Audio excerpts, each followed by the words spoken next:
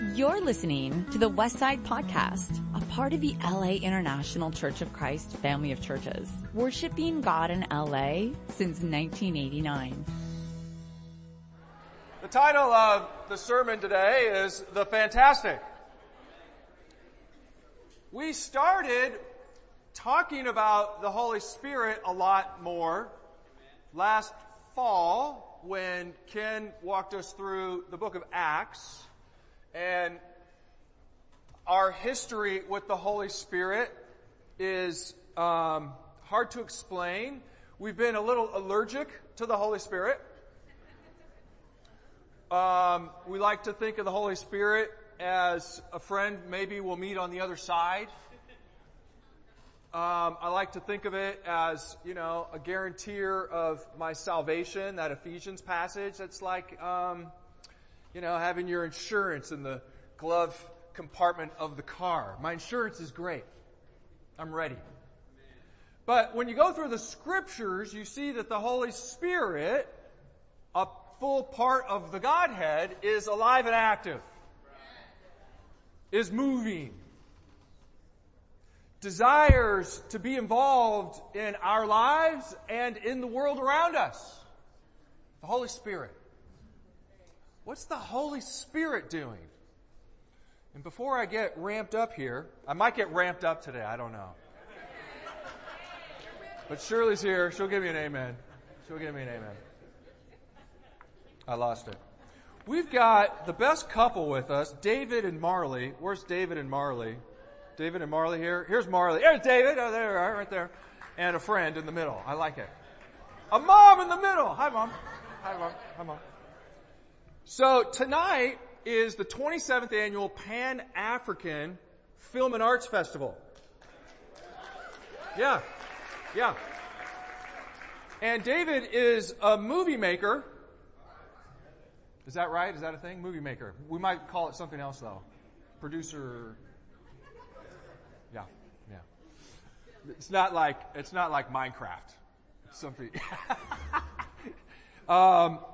And he has made a movie that got entered into this festival. It's called The Gospel of Combat. And it's filmed in Kenya. And I'll just read the blurb here real fast. In the midst of Nairobi's turbulent 2017 election, a Kenyan Aikido sensei struggles to share the martial art that changed his life. So the film is documenting the story of this man in Kenya that learns Aikido, martial arts, and sort of how that shapes him. Something like that. So this is, I didn't want to butcher your thing. I'm good at that. I'm good at that. So please come on out. It's at 9 o'clock tonight. Is that right? 9:30. And we can watch the movie together. That will be great. So congratulations to you. Congratulations to you. And one of the things I love about our church, it is Black History Month. Sorry, African American History Month. I've got some people, when I say African American History Month, people say, bro, it's just black. And then last year I said Black History Month, and a couple people said, bro, it's African American. So I just want to cover it. Thank you.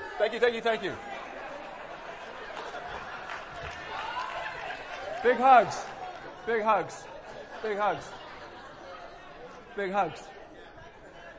Black American History Month. That's good. It's turning into kind of a multiple choice. That's right. But in the kingdom, it's Everybody History Month. Amen. In the kingdom, it's Everybody History Month, and we love that.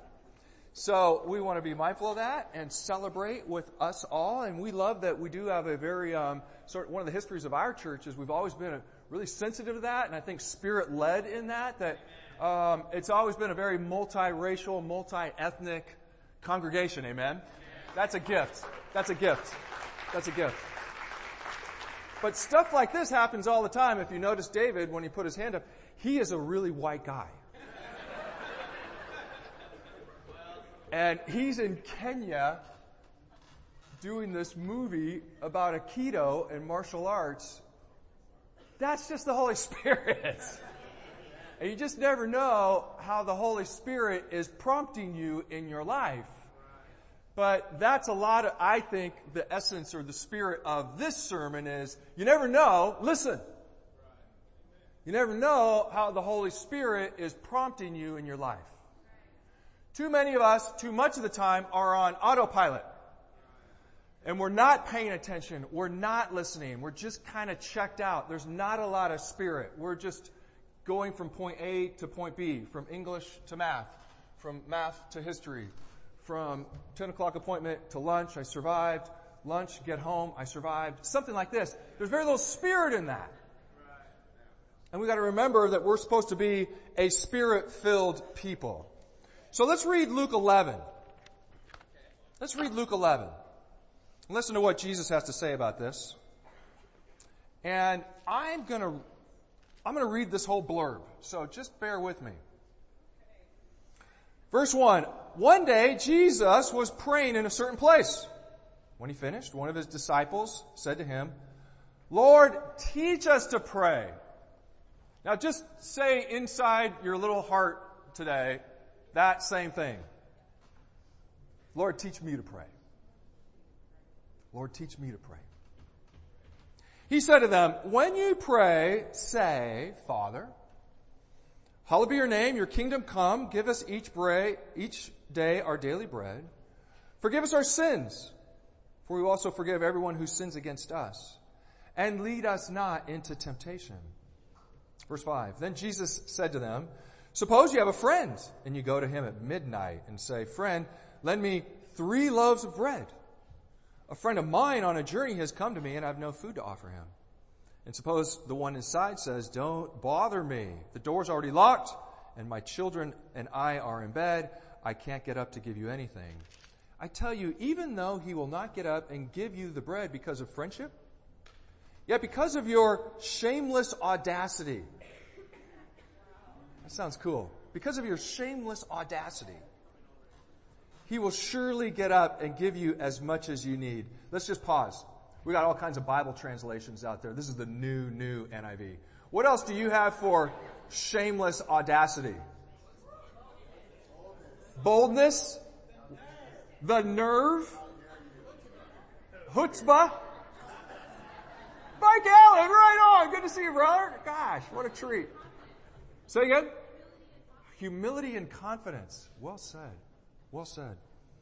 Shameless audacity, he will surely get up and give you as much as you need. Verse 9. So I say to you, ask and it will be given to you. Seek and you will find. Knock and the door will be opened to you. For everyone who asks receives, and the one who seeks finds, and to the one who knocks the door will be opened. Which of you fathers, if your son asks for a fish, will give him a snake instead? That's great parenting right there. Or if he asks for an egg, we'll give him a scorpion. If you then, though you are evil, know how to give good gifts to your children, how much more will your Father in heaven give the Holy Spirit to him who asks? Yeah, that's great. He wants us to ask for the Holy Spirit. When I read Luke 11 on prayer, I usually, do that first section there, and then I'm sort of done. Sometimes if I'm struggling and I'm really wrestling with God, I read the second part, because that's about persistence. That's about not giving up. That's about, hey, I didn't get a yes today, but I'm going to pray again tomorrow. That third part, I don't know. I don't use that one very often. But what a finisher. Pray for the Holy Spirit. Ask for the Holy Spirit. Ask for the Holy Spirit. That's what he's saying. So after this big long thing on prayer, he says, his exclamation point is, ask for the Holy Spirit. Okay, well that's what we're going to do. I tried to do that this week. I've been thinking about this all week. It's funny. I've been with the teens, and I asked one of the teens, what do you think about the Holy Spirit? And I get a lot of eyeballs. And do you have any questions about the Holy Spirit? And they're like, yeah, hundreds. And you get a lot of things like, how do you really know that it's in you? That was a good one. How do you really know that it's in you? One of them asked me, once you have the Holy Spirit, can you lose it? That was a good question. Somebody asked, Can the Holy Spirit work in you? That's a good question. If you haven't been baptized. That's a good question. Someone else says, how do you get more of the Holy Spirit? Yeah, good question. So, I've been trying to do these days I don't know, I'm asking for the Holy Spirit, more Holy Spirit. And I'll report this. I want to report. I don't think I had any miracles this week. There's a little part of me that thought I'm going to do this prayer experiment and I'm going to get a miracle. But I had an awesome week.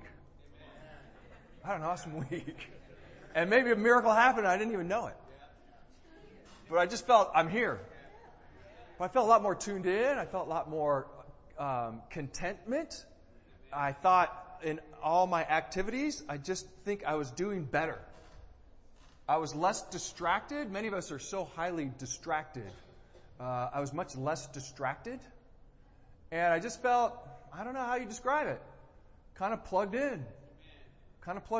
God, what are you doing? Let me see. Show me. I'm not quite sure. What am I seeing? What do I need to be seeing? So this week, pray for the Holy Spirit. Ask for the Holy Spirit. You might get a miracle. You never know. But I'm sure you're going to have a great week. Even if things go terrible. Because what this passage doesn't say is, if you get the Holy Spirit, you won't suffer anymore. It doesn't say that. So you still might suffer, so we got to understand we can still suffer and be full of the Holy Spirit. That's important. That's good for us to know. Okay, what do we got? Alice Walker. The most common way people give up their power is by thinking they don't have any. Thank you.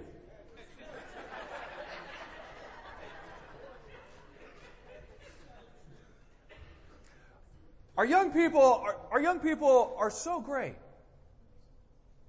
But we do have a generation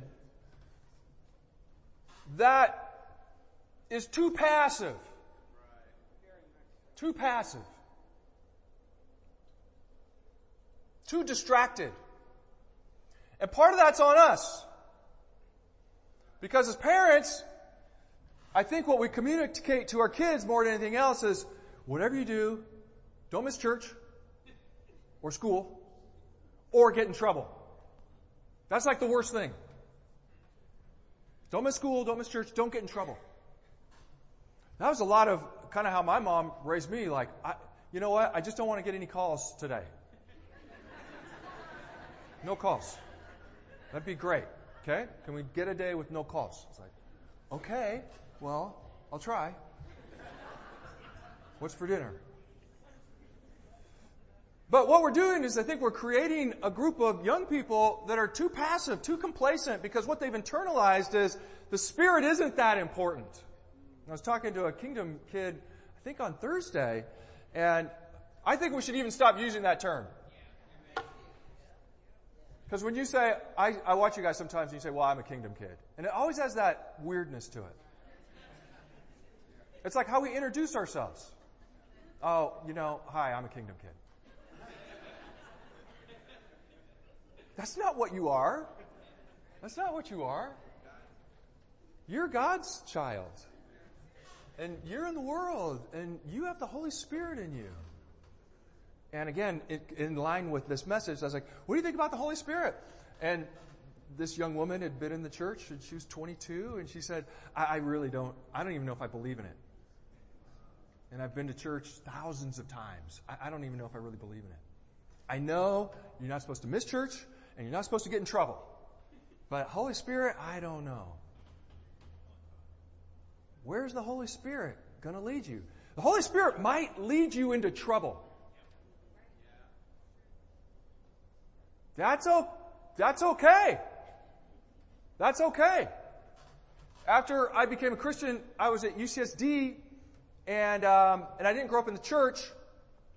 And I got asked to come to LA, to transfer to UCLA to be a part of this mission team. And I hadn't gotten into school yet, which is a significant detail. But I was like, okay, let's go. And my dad was so mad at me. He was so mad at me. What are you doing? I mean, you've just been in trouble your whole life. and you got into UCSD, and you're moving to LA, you're not even in school. What are you doing? And we just have this conversation over and over again. It's like, Dad, I don't really know how to explain it to you. You know? It doesn't, on paper, it doesn't look good. Like, what are you doing? And in the old days, we watched movie videos. Do you remember that? And I worked at one of the movie video stores to pay rent in Westwood while I was waiting to try and get into UCLA. And he's like, you should be studying biology in San Diego and doing some great research. Why are you renting movies to people in Westwood? You gave up your degree to rent movies to people in Westwood.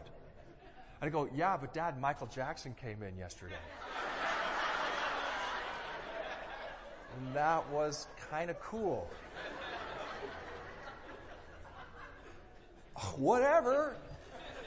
Go to school, get a job. I'm not paying for you if this thing fails. Don't think I'm paying for you if this thing fails. I know I'm not. I just feel led to do this. And it was hard. That first 6 months, I was the only one that wasn't in school. And I'm like, God, I'm not looking good here. And the people up in Murphy Hall were like, just go back to San Diego. We don't know why you're here. This doesn't make any sense. There's 1,000 schools. Go back to San Diego.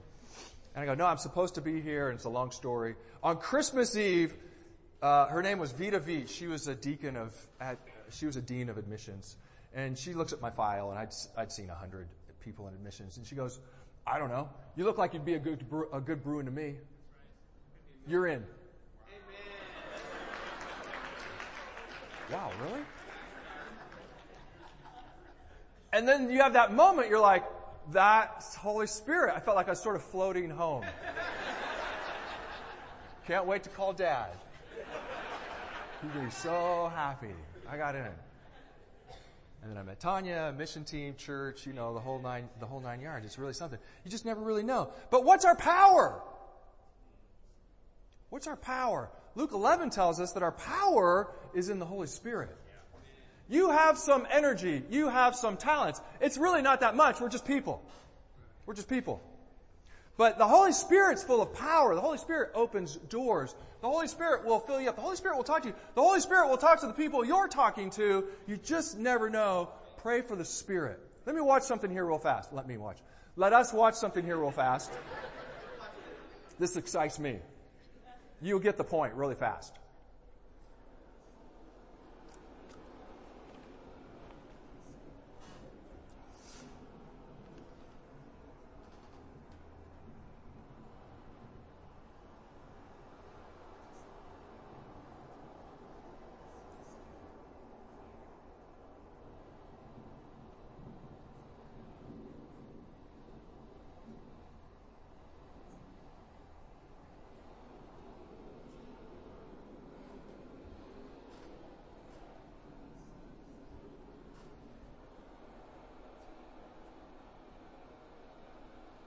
There he goes. Ooh. There you go, cool. The two most common birds in Southern California are the brown pelican and the seagull. And let's not get down on the seagull. It's pretty. It's a pigeon. It's kind of a lame bird. If you give him a little bread, he's never going to not go out. He's going to come back every day and try and get his bread. He's lazy. He's not a hunter, he's a scavenger. The seagull's just going to eat trash. He's a scavenger. That's why you see seagulls in trash cans all the time. Pelican's never going to eat dead food. Never going to do that. And seagulls, they're kind of lazy. They don't really like flying that much. Did you see the pelican? She loves flying. Look at all the sky. But where are they? They're right there next to the wave. Don't they look playful? Right there next to the wave. Pelicans also take advantage of strong winds and wave action by flight strategy called dynamic soaring. That's what pelicans do. That's awesome.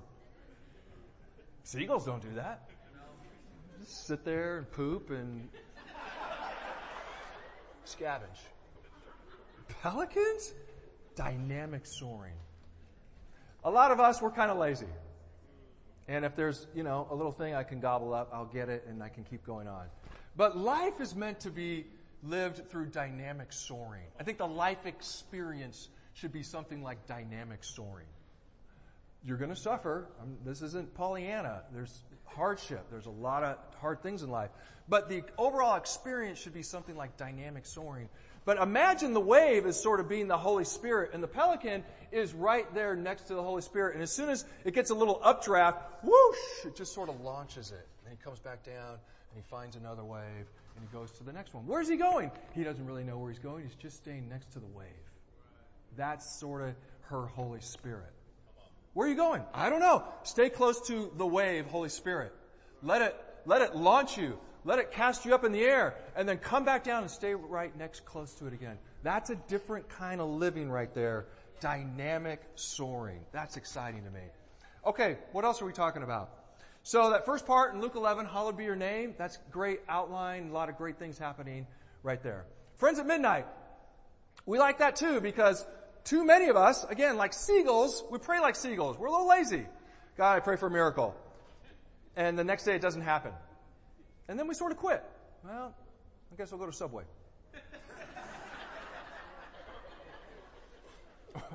Time for some orange chicken. No, you come back and you're persistent, shameless audacity, chutzpah. And you pray again and you pray again and you pray again and you pray again. Yeah, friend at midnight, you keep praying. That reveals a lot about what's going on inside of us, and it shapes largely, I think, our relationship with God. And then at the end here, the Holy Spirit, we pray for the Holy Spirit. It's a big deal. And it's going to fill you up. You know, we all fill up on something. We all fill up on something.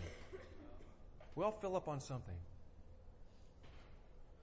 And when you're trying to work on your physical, on your body, you try and not eat Cheetos and French fries and substitute that for like celery and kale. I don't know, something. And at first, we hate that. You know what you do? You're grieving. You grieve. Because French fries and Cheetos are awesome. And you want more of them. They're salty and warm and exciting and colorful. And kale. Does anybody even like the flavor of kale? What is? Yeah, okay, thank you. It's a teen. Excellent. I guess it's an acquired taste. It's kind of an acquired taste. But after 3-4 weeks, your body really starts noticing it, and you feel different, and you like it. And you like it. It's different. What about spiritually? We fill up on a lot of junk food. There's a lot of Cheetos and French fries that we put into ourselves to distract ourselves. They're called video games. They're called social media. Really hard. I've never spoken to anybody who was playing video games or involved in social media say, I had the most excellent Holy Spirit moment playing Fortnite. Just the Holy Spirit entered me, found this gigantic hand grenade launcher laser weapon, and I just lasered everybody to death for 9 hours. It doesn't happen. It doesn't happen. And as we flick through Instagram over and over and over and over and over and over and over. Cheetos. Just Cheetos. Cheetos. No Holy Spirit. And let's not get weird. Those things aren't evil. They're not bad. The point is you need Holy Spirit moments. So you have to stop doing those things to go on out and engage in life and in the Holy Spirit, or we're going to miss it all. We're going to miss it all. Ephesians 5:15, be very careful then how you live. Not as unwise, but as wise. Making the most of every opportunity because the days are evil. Do not get drunk on wine, right? Cheetos, French fries, same thing. Instead, be filled with the Holy Spirit. How much Holy Spirit is in you right now? Can you get more of it? Who needs more Holy Spirit? Yes. Who needs more video games?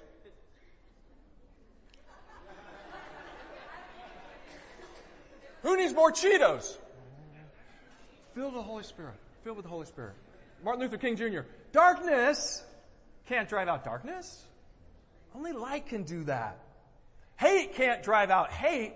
Only love can do that. How do you do that? Well, anger and hatred, that's like a virus. When someone hits you, what do you want to do? You hit them back. When someone talks bad about you, you talk bad about them. It's like a virus and just spreads around and around. You gotta find Holy Spirit to turn darkness into light. Holy Spirit turns hate into love. And that's not like just for a minister person. That's for every single one of us. Amen? That's for every single one of us. And we all have some darkness in our families and in our home. And we all have some hate in our families and in our home. And we need more light. We need more love. Holy Spirit. Lastly, the fantastic. This is, I think this is really curious. I don't know. It'd be nice if I wowed you a little bit. In 1988, a study by Randolph Bird used 393 patients at the San Francisco General Hospital Coronary Care Unit, measuring 29 health outcomes using three-level good, intermediate, or bad scoring. The prayer group suffered fewer newly diagnosed ailments on only 6 of them. Bird concluded that based on these data, there seemed to be an effect, and that effect was presumed to be beneficial, and that intercessory prayer for the Judeo-Christian God had beneficial therapeutic effects in patients admitted to the CCU. So what happened here is they took 393 people and they put them in 2 groups. We got a control group, nothing happens to them. And then we got this other group, and they just went to these churches and asked people to pray for the people in the other group. And they found a significant health benefit for the group that was being prayed for, and the people that were praying for the heart attack people, they didn't even know who they were. They didn't even know who they were. That's really something. So all the Christian people saw this study in 88 and they just were going bananas. It's great. Then everybody started attacking it. And they go, well, your controls are no good. Because say Richard there was one of the guys that we were praying for. How do I know that Richard's mother wasn't praying for him? How do we know that it's just this random group of Christian people that are praying for him? The control's no good.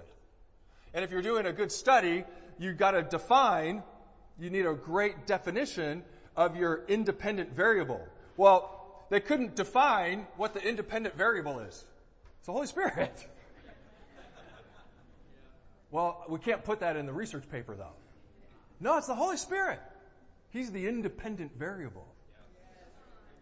So every time they do one of these, someone else sets it up, and there's been a lot of these studies that haven't worked. But there's been a lot of them that have. In 97, a study by Leor measured the effects on agents performing daily prayers and reported benefits not only for the beneficiaries, but also for the agents. And the benefit levels correlated with the belief levels of the agents and the beneficiaries in some cases. The study measured anxiety and depression. This study used beneficiary names as well as photographs. So in the first study, I didn't know I was praying for Michael. I was just praying for Michael. I didn't know who he was. In this next study, they gave me a picture of him. So I still don't know him, but I have a picture of him, and I'm praying for his health. And there was significant improvement in his health, and they're measuring the prayers. The people praying also had some health benefits. Lastly, 1988, and there's 100 of these, Sisher performed a small-scale, double-blind, randomized study of 40 patients with advanced AIDS. The patients in category C3 with CD4 cell counts below 200 and each had at least one case of AIDS-defining illness. The patients were randomly assigned to receive distant intercessory healing or none at all. The intercession took place by people in different parts of the United States who never had any contact with the patients. Both patients and physicians were blind to who received and did not receive intercession. 6 months later, the prayer group had significantly fewer AIDS illnesses, less frequent doctor visits, and fewer days in the hospital. However, CD4 counts and scores on other physiological tests had no significant variation. So the cell count didn't change, but their symptoms were really different. Less symptomatic. Wow. Okay, give me one. Wow. Great doctors? Holy Spirit. Holy Spirit. James 5:13 says, so any of you sick? Pray. Any of you sick? Pray. 1 Thessalonians 5:19 says, do not quench the Holy Spirit. So that's a challenge for us. I think we all, at times in our lives, quench the Holy Spirit. Why? Well, I think sometimes we're afraid of what the Holy Spirit's going to do. At the end of it, we're still human and we love comfort. And we know it. I think instinctually we all know the Holy Spirit might make me do things or send me to do things that are really uncomfortable. But that's soaring. If you really want to be a pelican and soar, that's what you do. If you want to be a seagull and just scavenge, then you don't. But I think you all know, yeah, we want more Holy Spirit. Don't quench the Holy Spirit. Don't quench the Holy Spirit. Open yourself up to more Holy Spirit. More doctors, more preachers, more this, more that, more... Holy Spirit! How much... we got roughly 300 people in here. Let's say we prayed an hour every day. I don't know. We got a couple thousand hours of prayer. I wonder what that did for us this week. What did a couple thousand hours of collective prayer do for us this week? I don't know. Probably some good. Probably some real good. But I think most of us believe in a multiplier effect. What if we all prayed twice as much as we prayed last week? What if we had 3,000 prayers? What if we had 13,000 prayers? What would 13,000 prayers look like? What if we had 30,000 prayers? What would 30,000 prayers look like? And this is my last little thought, and I'll close here. You have to surrender outcome. Don't get too fixated on outcome. What does that mean? Well, I want this good thing to happen. We know in 2 Corinthians 12, Paul prayed for God to remove the thorn from his flesh, and God said, no, because my grace is sufficient. So God's going to say no when he says no. He's going to say yes when he says yes.